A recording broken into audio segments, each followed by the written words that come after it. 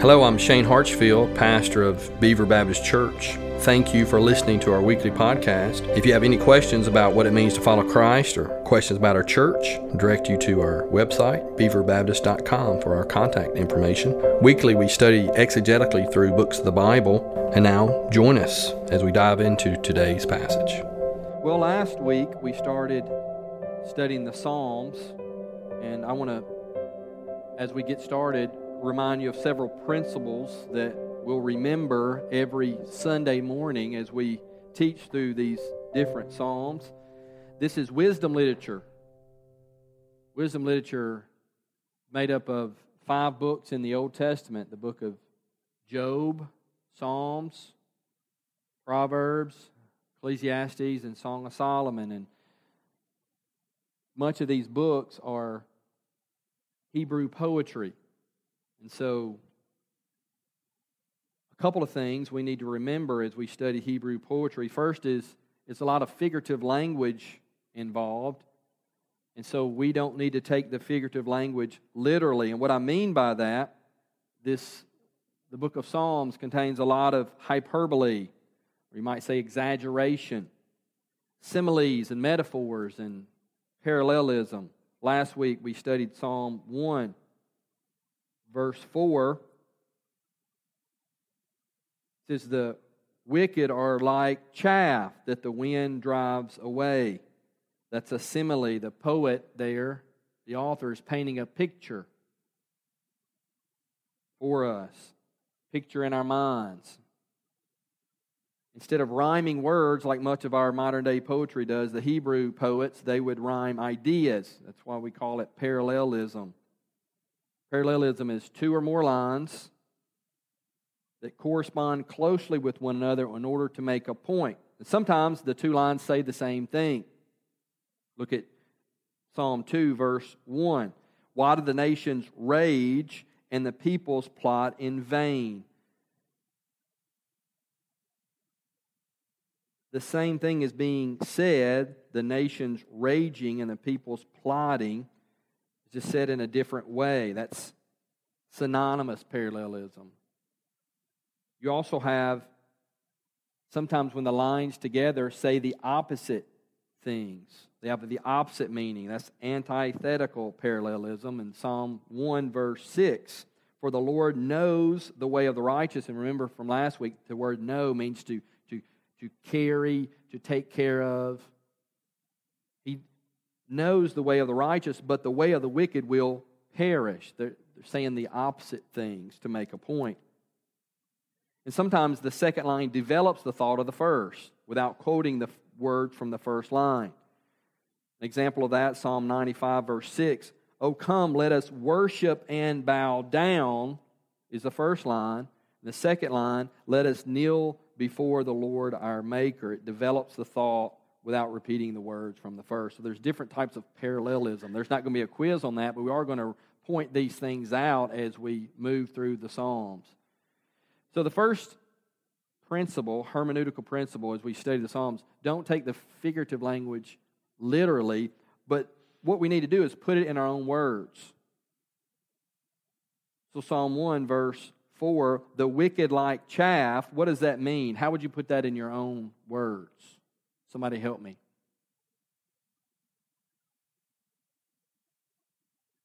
How would you put that in your own words? Anybody? "The wicked are not so, but are like chaff that the wind drives away." He's comparing that to a tree that's planted by streams of water that produce fruit, right? He says the wicked are like chaff. Well, how I maybe would summarize that: those who are wicked are useless. They won't last. They are to be discarded. They will be judged. That's how I would put that in my words. So that's just a principle. And the next thing that I want us to remember is, as we study the Psalms, we need to determine the original meaning of the psalm. What did the psalm mean in the original context? We need to do that before we try to apply it to our lives. Sometimes we read the Psalms and we jump right into application, and we don't understand exactly the context of the psalm. So that's some hermeneutical principles. We'll review those every week and just try to help us get a better handle on how to study the Psalms for ourselves. Psalm 2 is where we are today. There's no title in this psalm, just like Psalm 1 had no title. But Acts chapter 4, verse 26 attributes it to King David. It was written during a time where Israel was at its peak. Israel had a lot of influence in the world, in the area around Palestine. And this King David, was a mighty king, but he was a successful military leader. He didn't lose much on the battlefield. He was anointed by God to lead the nation, and lead them he did. It's a royal psalm, sometimes they're called. We have different categories of psalms, and we would say it's a royal psalm. It's celebrating the enthronement of Israel's king, and King David describes a rebellious nation or nations who they have disdain for God and disdain for His anointed king. And so God responds in this psalm by reminding them with words that He will be sovereign, He will rule even over people who reject Him. And He will rule over the earth through His chosen king, in this instant, King David. And the psalm ends with an invitation to surrender voluntarily to God's supremacy. God's going to reign supreme, whether you submit to Him or not. Whether the Gentile kings submitted to Him or not, God is going to rule, and His king, the anointed king, is going to rule in His place, governing the world. Well, you'll see this psalm, it's in 4 different, we call it stanzas or strophes, 4 parts, if you will. The first thing we need to see this morning is the voice of revolt, the voice of rebellion in verses 1 through 3. Why do the nations rage and the peoples plot in vain? The kings of the earth set themselves, and the rulers take counsel together against the Lord and against His anointed, saying, let us burst their bonds apart and cast away their cords from us. So the nations did not want to continue to submit to the rule of God's representative. They didn't want to submit to David. They wanted to be free from the restraints that bound their freedom. The taxes, the limitations on them that David and his successors had imposed on them. So they want freedom. Now, people naturally, we resist rulers. Think about your own life, even your own workplace maybe, or maybe in your home, those that the Lord has put in authority over you. Sometimes it just kind of bothers you a little bit, right? When somebody comes and tells you to do something, if they don't tell you exactly right, or they don't ask you in the right tone you think they should ask, what happens? We kind of bow up a little bit, don't we? We can kind of understand these nations. Yeah, we don't like to be told what to do. The nations, they wanted the king and the nation of Israel to fail. Times haven't changed, have they? The same today, right? But rebellion against God's king is equal to rebellion against God. And think about in over redemptive history how that's gone. Rebellion against the Lord, it's been going on since creation. Think about in the garden, Brady, you had the serpent deceiving Eve. He's called the adversary, right? He's opposing the Lord and all that the Lord stands for. Pharaoh and the Egyptians, they opposed the word of the Lord through Moses, right, before the Lord delivered the Israelites from the hand of Pharaoh. There were even some from the nation of Israel, after they left Egypt, who opposed God's chosen leaders. If you want to read this story, it's a fascinating story. In Numbers chapter 16, Korah and Dathan and Abiram, they rebelled against Moses and Aaron. They didn't like Moses and Aaron telling them what to do, even though they were God's chosen instruments, God's chosen leaders. And so what happens? The earth is opened up and swallows them and their family whole. And the 250 men who had sided with Korah and Dathan and Abiram, they were consumed by fire.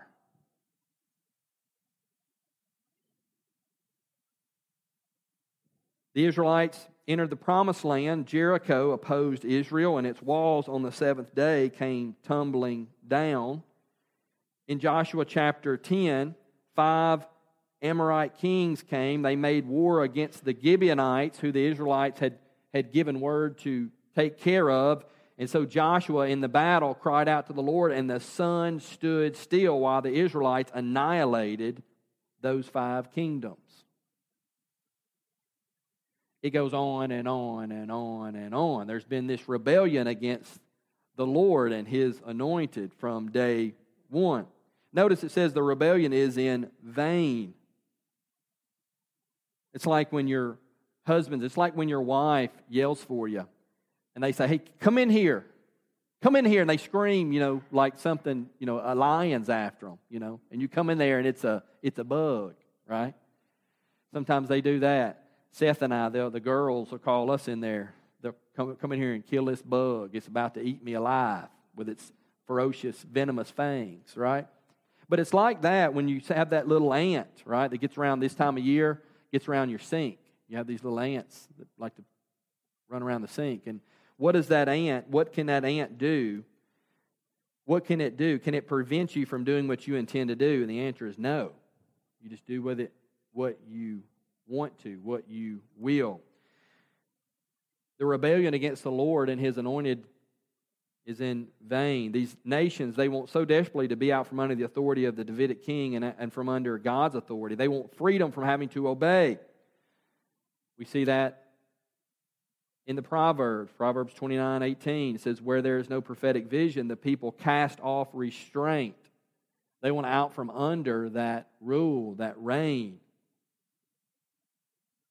There was a rebellion against authority during David's reign. The attitude of the day was, no one was free unless no one tells me what to do. And then the second part, verse 4 through 6, we see the voice of the Father. What does God say? The omnipotent Creator, the Heavenly Father, responds to this rebellion against His authority. He laughs. This is a laugh of derision, He says. And it's not the laugh, I think about when this laugh of derision. For some reason, I was thinking about the Batman cartoon and the Joker. When he thinks that he's on the winning side and victory is his, victory is imminent, the Joker he laughs, right? And how does he laugh? It says, right? I don't see God laughing like that. And the reason I say that, because God doesn't delight in the destruction of the wicked, Ezekiel 33 tells us, right? But the laughter shows how ridiculous it is to rebel against Him and His anointed. How ridiculous is it for you to bow up at the one who spoke the world into existence, who swallowed up Korah and Dathan and Abiram and their families by opening up the ground and swallowing them whole? Yeah. Are you kidding me? He says. Are you serious? Are you really going to bow up against me? And we've seen it time and time again. Nebuchadnezzar, he rebelled against the Lord. Do you remember what happened to him? He looked out over his kingdom and he said, look at what I have made. Look at what I have accomplished, and all for my glory. What happened to Nebuchadnezzar? Do you remember, kids? Yeah. He turned into an animal. He went insane. And for 7 years, he grazed like cattle. We'll turn there real quickly. Turn to Daniel real quickly. The book of Daniel. Go right from the Psalms. Go right, okay? We're doing Bible drill this morning with our students. We have 6th through 12th grade this morning. We did Bible drill. The boys smoked the girls. So if you have a student 6th through 12th grade and she's a girl, you need to do Bible drill this morning. I think it was like 12 to 1 Bible drill this morning. So girls, we need to practice our books of the Bible and practice getting there. Daniel chapter 4, it's page 881 in your black pew Bible. We'll turn there real quickly. Daniel chapter 4. So Nebuchadnezzar's went insane. He's grazing, eating grass like cattle. This went on for quite some time. Daniel chapter 4, 34. Let's read that, page 881 in your pew Bible. At the end of the days, I, Nebuchadnezzar, lifted my eyes to heaven, and my reason returned to me, and I blessed the Most High, and praised and honored Him who lives forever. Remember, why is he in this state? It's because he says, look what I've done. And it's all for my glory, right? He opposed his creator. He's putting himself in the position of God. He says in verse 34, "For his dominion is an everlasting dominion," speaking of God, "and his kingdom endures from generation to generation. All the inhabitants of the earth are accounted as nothing, and he does according to his will among the host of heaven and among the inhabitants of the earth. And no one can stay his hand or say to him, 'What have you done?'"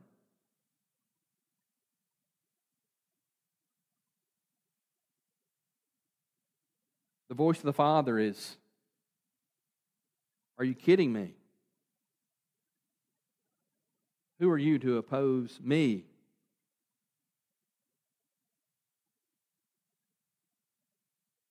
You've got to be kidding. Notice it says, "As for me, I have set my king on Zion, my holy hill." And Zion, at this point in time, there's a small section of Jerusalem called Zion, and later it's going to become referred to a larger section, and then in later days it's going to be just referred to as Jerusalem, likened to Jerusalem.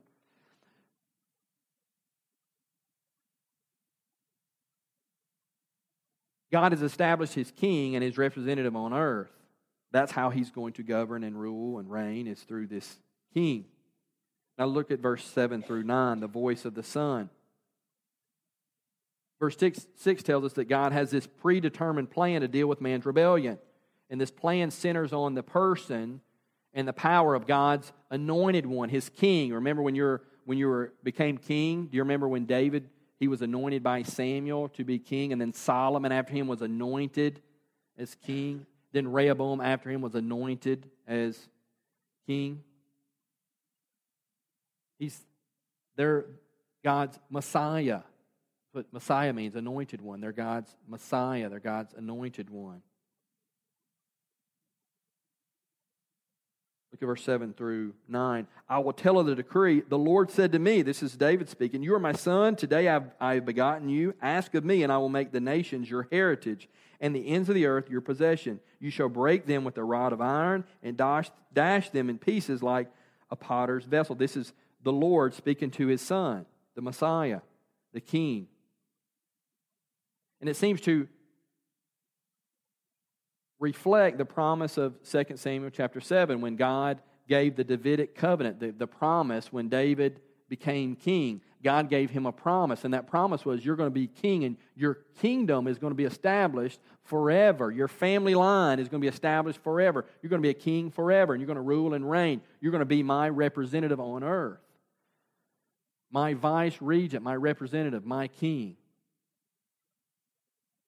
Spurgeon says, "Now we have the anointed declaring the rights of sovereignty and warning the traitors of their doom." The king is ruling and leading and ruling the nations. And I think about that, all the nations. I think about how the Abrahamic covenant was talking about this morning in our small group. God promised Abraham, he chose this one man Abraham, and from him he's going to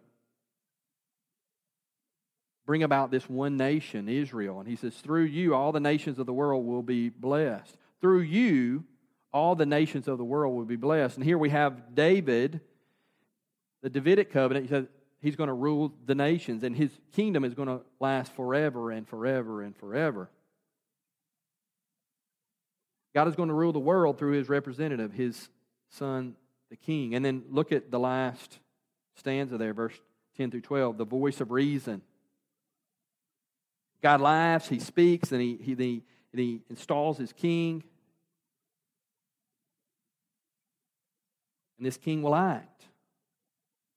The Davidic king was God's leader for his kingdom in the Old Testament. And there was safety in yielding to the king and yielding to God. Now therefore, O kings, be wise, be warned, O rulers of the earth. Serve the Lord with fear and rejoice with trembling. Kiss the Son, lest he be angry and you perish in the way, for his wrath is quickly kindled. Blessed are all who take refuge in him.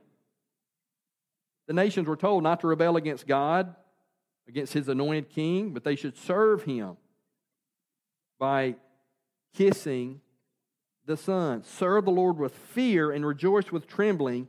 Kiss the Son. That's interesting, isn't it? This means pay homage, submit to. Elijah, when he was hiding in the cave, you remember he was running from Jezebel and he was afraid. He says, I'm the only one left. And God comforts him, and he's in 1 Kings 19:18. He says, yet I will leave 7,000 in Israel, and all the knees that have not bowed to Baal, and every mouth that has not kissed him, submitted to him, yielded to him, began to follow him, right?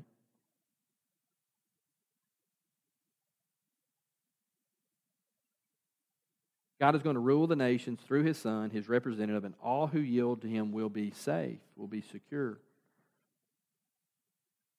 That's what it meant in context. We talked about we need to understand, what did the original people hearing this, what did they understand? What did the author, inspired by the Holy Spirit, this being David, what did he mean here? And that's the context. But even though David, the Davidic king who ruled Israel 1,000 years before Jesus, right, was speaking of him, but ultimately we know this is fulfilled in Jesus Christ. Jesus of Nazareth, Jesus Christ, Jesus the Messiah, Jesus the Anointed One. The New Testament writers understood this as well. Turn to Acts chapter 4. Acts chapter 4. Go right again. Keep going right. New Testament, Matthew, Mark, Luke, John. Acts, page 1083 in your pew Bible. 1084 in your pew Bible. So that's the context, speaking of this Davidic king who was put in charge of the nation. If you submit to him and yield to him, things will go better for you because you'll be submitting to the Lord. But let's look at Acts 4, verse 23. Peter and John had been imprisoned, and verse 23, when they were released, they went to their friends and reported what the chief priests and the elders had said to them. And when they heard it, they lifted up their voices together to God and said, Sovereign Lord, who made the heavens and the earth and the sea and everything in them. Verse 25, who through the mouth of our father David, your servant, said by the Holy Spirit, why did the Gentiles rage and the peoples plot in vain? The kings of the earth set themselves, and the rulers were gathered together against the Lord and against His anointed. For truly in this city there were gathered together against your holy servant Jesus, whom you anointed, both Herod and Pontius Pilate. They were against the king, weren't they? King Jesus, right? Along with the Gentiles and the people of Israel, to do whatever your hand and your plan had predestined to take place.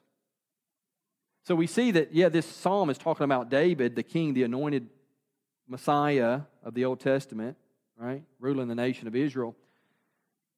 But it took someone far greater than David and even Solomon to fulfill this promise. This is Jesus, the one greater than David, greater than Solomon, but of the line of David, he fulfilled this promise.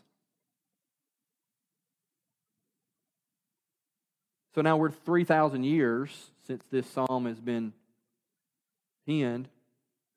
So let's look and try to figure out how we can apply this to our lives in 2018. And it's not just in David's day that people rebelled against the Lord, right? I mean, that's not a new concept for us. All mankind has rebelled against the Lord and His anointed one, right? We've all said, as verse 3 says, let us burst their bonds apart and cast away their cords from us. I mean, we do that, don't we? We don't like being told what to do. Mankind, we say in order to be free, we must not have anyone telling us what to do. That's freedom. Restrictions on morality, that God would dictate when you can divorce, when you can leave your spouse. That God would dictate one's sex life. This annoys our culture. It annoys us sometimes, doesn't it? We shake our fist at God, right? John chapter 1.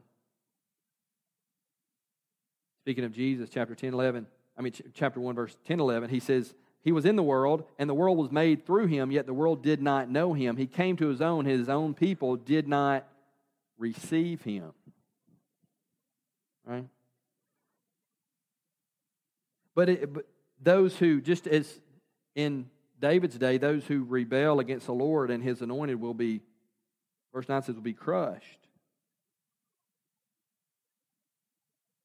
be crushed. Speaking to this Messiah, you will break them with a rod of iron and dash them in pieces like a potter's vessel. There's rebellion against the Lord, but yet there's this judgment as well, isn't it? You'll all be broken like pottery before its maker. Think about Jesus. He came to earth, right? This Messiah. He took on flesh, left the thrones of heaven, came to earth. He took on flesh, and He completely obeyed the law that we couldn't obey.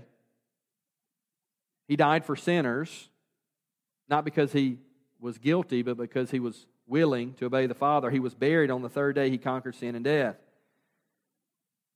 We say often, He came to save sinners. He revealed Himself to His followers, and then He ascended into heaven. But He says, one day I'll return, and when He returns, He'll return to judge. So he comes to save, but then He comes to judge. And we see this in the Revelation chapter 19. Let me read this for you. John, his vision toward the end of Revelation, then I saw heaven open, and behold, a white horse. The one sitting on it was called Faithful and True, and in righteousness He judges and makes war. This familiar passage for us. His eyes are like a flame of fire, and on His head are many diadems, and He has a name written that no one knows but Himself, and He is clothed in a robe dipped in blood, and the name by which He is called is the Word of God. And the armies of heaven, arrayed in fine linen, white and pure, were following Him on white horses. From His mouth comes a sharp sword, with which to strike down the nations, and He will rule them with a rod of what? Iron. He will tread the winepress of the fury of the wrath of the God Almighty, and on His robe and on His thigh He has a name written, King of Kings and Lord of Lords. He came firstly to save, and the second time He comes, which He's coming, we're waiting on that return, right? He will come to judge. And at that time, what Jesus is going to do is He's going to rule and reign, and all the people will submit to Him. And familiar passage again, Philippians chapter 2. Some of you have this memorized. And being found in human form, Jesus humbled Himself by becoming obedient to the point of death, even death on a cross. Therefore God has highly exalted Him and bestowed on Him the name that is above every name, so that at the name of Jesus every knee should bow in heaven and on earth and under heaven, and every tongue confess that Jesus Christ is Lord, to the glory of the Father. Of those that yield and live eternally with Christ, it's interesting, there's going to be representatives from where? From every nation. Revelation chapter 7, from people from every tongue, every tribe, every nation. They'll be represented, those who follow the Lord, they'll be represented in heaven, right? People from every people group, every nation, every tongue will be there, submitted to the Lord, giving glory and praise to Him. They had repented and trusted this Messiah, this anointed one. But there's so many that will be crushed, that will be judged. I've heard it said, we can come to the Lord and voluntarily, or when He comes back, we'll be voluntold, right? To do, right? Yeah.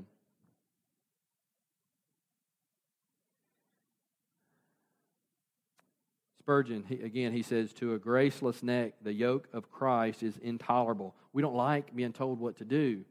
Leave me alone. Let me live my life, right? But to the saved sinner, it is easy and light. We may judge ourselves by this. Do we love that yoke, or do we wish to cast it from us? We have this, in our day and time, this rebellion against authority. We don't like the authority. But we yield to the authority, or we're crushed, judged. We submit to Him voluntarily, or we'll be judged. Application, what do we do with this specifically? And when we do expository preaching and we preach through books of the Bible and we teach the Bible, teach the truth in context, and we say a lot of times that preaching informs the mind, right? It stirs the heart, and it transforms our lives. It transformed our actions. And so we're going to do something here. Talk with Adam. We talked this week, and are texting back and forth, and we're going to try something and do something different as far as application goes here with the Psalms every week. We're going to answer these three questions. And the first question is, how does this psalm inform our minds? What effect does it have on how we think about ourselves and think about God? So let's think about this psalm by way of application. How does this psalm inform our minds? Well, it tells us God sovereignly rules the world, and his representative, the Davidic king, right, of course being Jesus, we are to yield to. To rebel against him, and it means judgment, right? So we have to know that, right? And the Davidic kings, of course, they partially fulfilled that, but we know that Scripture tells us Jesus ultimately fulfilled this role as the Messiah. He is the Messiah, the ultimate Messiah, the Son of God. And he should be kissed, he should be served, he should be yielded to, he should be followed. And those who reject his rule will suffer wrath and perish. I was thinking about that this week as I contemplated this guy that was on. He rode my bus when I was little. He was like 3 years older than us. And he was he wasn't a big kid. He was just a mean kid. And he just kind of bullied. And he never messed with anybody his own size. That's what punks do, They just don't do that. But I was always real small anyway. And he just made life miserable for me. Picked on me, just called me names, just, hit on me. And one day I had enough. He was picking on me. I was in the bathroom. He had been retained 2 or 3 years, so he was in the grade above me. But like I said, he was like 3 years older than me. He's just a big kid, and I'm a little wormy, small kid. And he had a tie on. He had this black little tie. That was back when, back in the day, and you had these real thin ties. He had this tie on. I don't know why he had a tie on. But he had a tie on. He was in the bathroom. And he was just giving me grief. And I remember I just grabbed his tie, and I just run it up like that. And I yelled at him as loud as I could, "Leave me alone," right? Of course, he just nails me, and I just hit the floor. And I think he might have kicked me or something. I don't know. But he was just always mean to me, and just a bully and punk. I was bully, They said bully, everybody's bully now, but then it was like, he really was. He was like this punk. And, I saw him recently at a funeral. No, he didn't have a tie. He didn't have a tie. I think he had no, he didn't have a tie. But I remember seeing him, Larry Keith, and you know what I thought when I first saw him? And I'm the preacher. I'm doing the funeral, right? It's a relative of his. And I hadn't seen him in 20, 25 years. And I saw him. You know what I thought? He's just he's 3, 4 years older than me. Man, he looks like he's 20 years older than me. He's been just lived a hard life, you could tell. Weston, I thought when I first saw him, and I'm the preacher, I'm arriving there to preach the word of God, share the gospel with the sinner, kind of thing. And I thought when I saw him, he was sitting outside smoking a cigarette outside, and I saw him, and I thought back to those days, and I thought, you know what? I could easily stomp a mud hole in him today and get him back for all that time he was just messing with me, But as I was studying this passage, those who are just rebel against the Lord, rebel against the Lord, rebel against the Lord. But what happens? In the end, man, there's no resistance. Just like I said, man, this guy, he couldn't resist me today. I could love him. Man, there's no resistance, God's just this sovereign ruler of the world who's right in everything. He's just going to crush the sinner. Those who reject him, he's just going to judge them. And for all eternity, the lost will be just suffer under the wrath of the Father.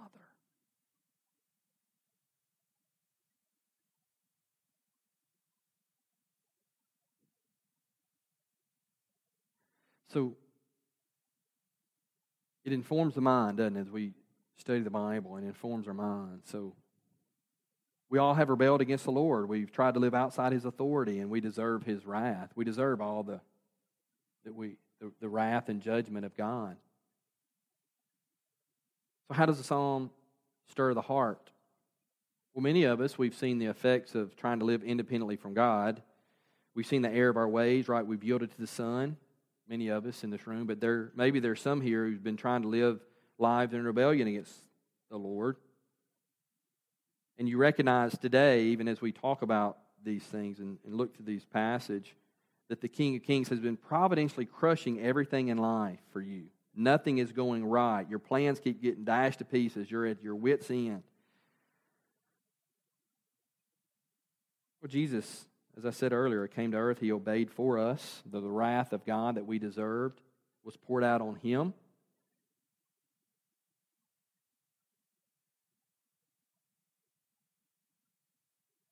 Sinners have been declared guilty. The sentence has been passed, and the punishment has been carried out. Jesus, the Son, has taken the punishment. He has bore that for sinners. That He was died, and the Scripture says He was raised for our justification. If you yield to Him, you will be blessed. Blessed are all who take refuge in Him. So for the non-believer, if you yield to Him today, you'll be blessed. And for us believers, we rejoice, right, with trembling. Verse 11, serve the Lord with fear and rejoice with trembling. We rejoice, don't we, with trembling, because we fear the Lord, because He's mighty and awesome. But we rejoice because our sin debt's been paid. And even though we don't deserve to be in relationship with Him, to have a relationship with Him, to be able to communicate with Him, we don't deserve eternal life, forgiveness. We don't deserve the blood of Jesus that washed us white as snow. We don't deserve that, but yet we rejoice because of Jesus' work on the cross for us, and we've trusted in that, and we stand forgiven. We can sing that song, our sins are many, but His mercy is more, and we can mean it because of what Christ done for us. It stirs the heart. Hopefully it's stirring your heart today. Then lastly, how can this psalm rightly applied transform our actions and habits? Well, for you, if you're not a believer, yield to Him and be blessed. P.T. Forsyth, he says, the purpose of life is not to find your freedom. The purpose of life is to find your master.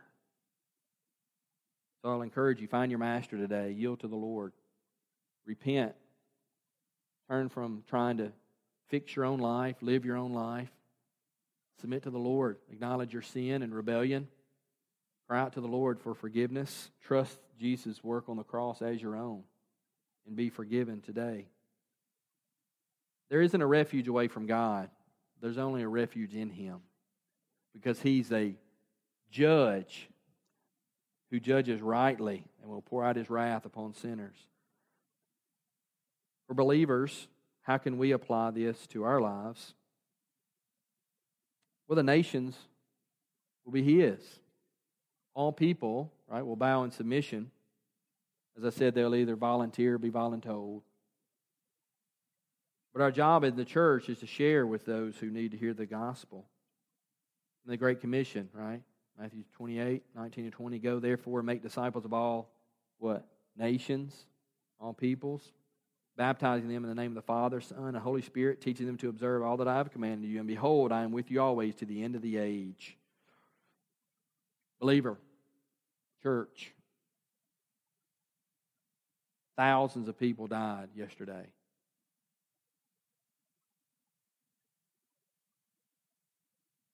Thousands upon thousands died, lost. Most of them have never heard the gospel. Most of them never heard the gospel yesterday. And they're in a Christless eternity for all eternity now, from now until forever, receiving the wrath of God. So for us, we need to be looking for opportunities to share the good news. Because He is a loving, merciful, gracious God, but He's also just. No sin goes unpunished. Praise the Lord, Jesus, for many of us, took our sin debt and He paid it in full. But for many, they're at enmity with God in this world, but also in this building, most likely this morning. So we're going to pray and we're going to be done. But if you yet to repent and trust the Lord, I encourage you to do so. Thank you for tuning in today. Be sure to subscribe to our podcast if this message has been helpful to you. Again, if you have any questions, go to our website for our contact information, and we'll see you next time.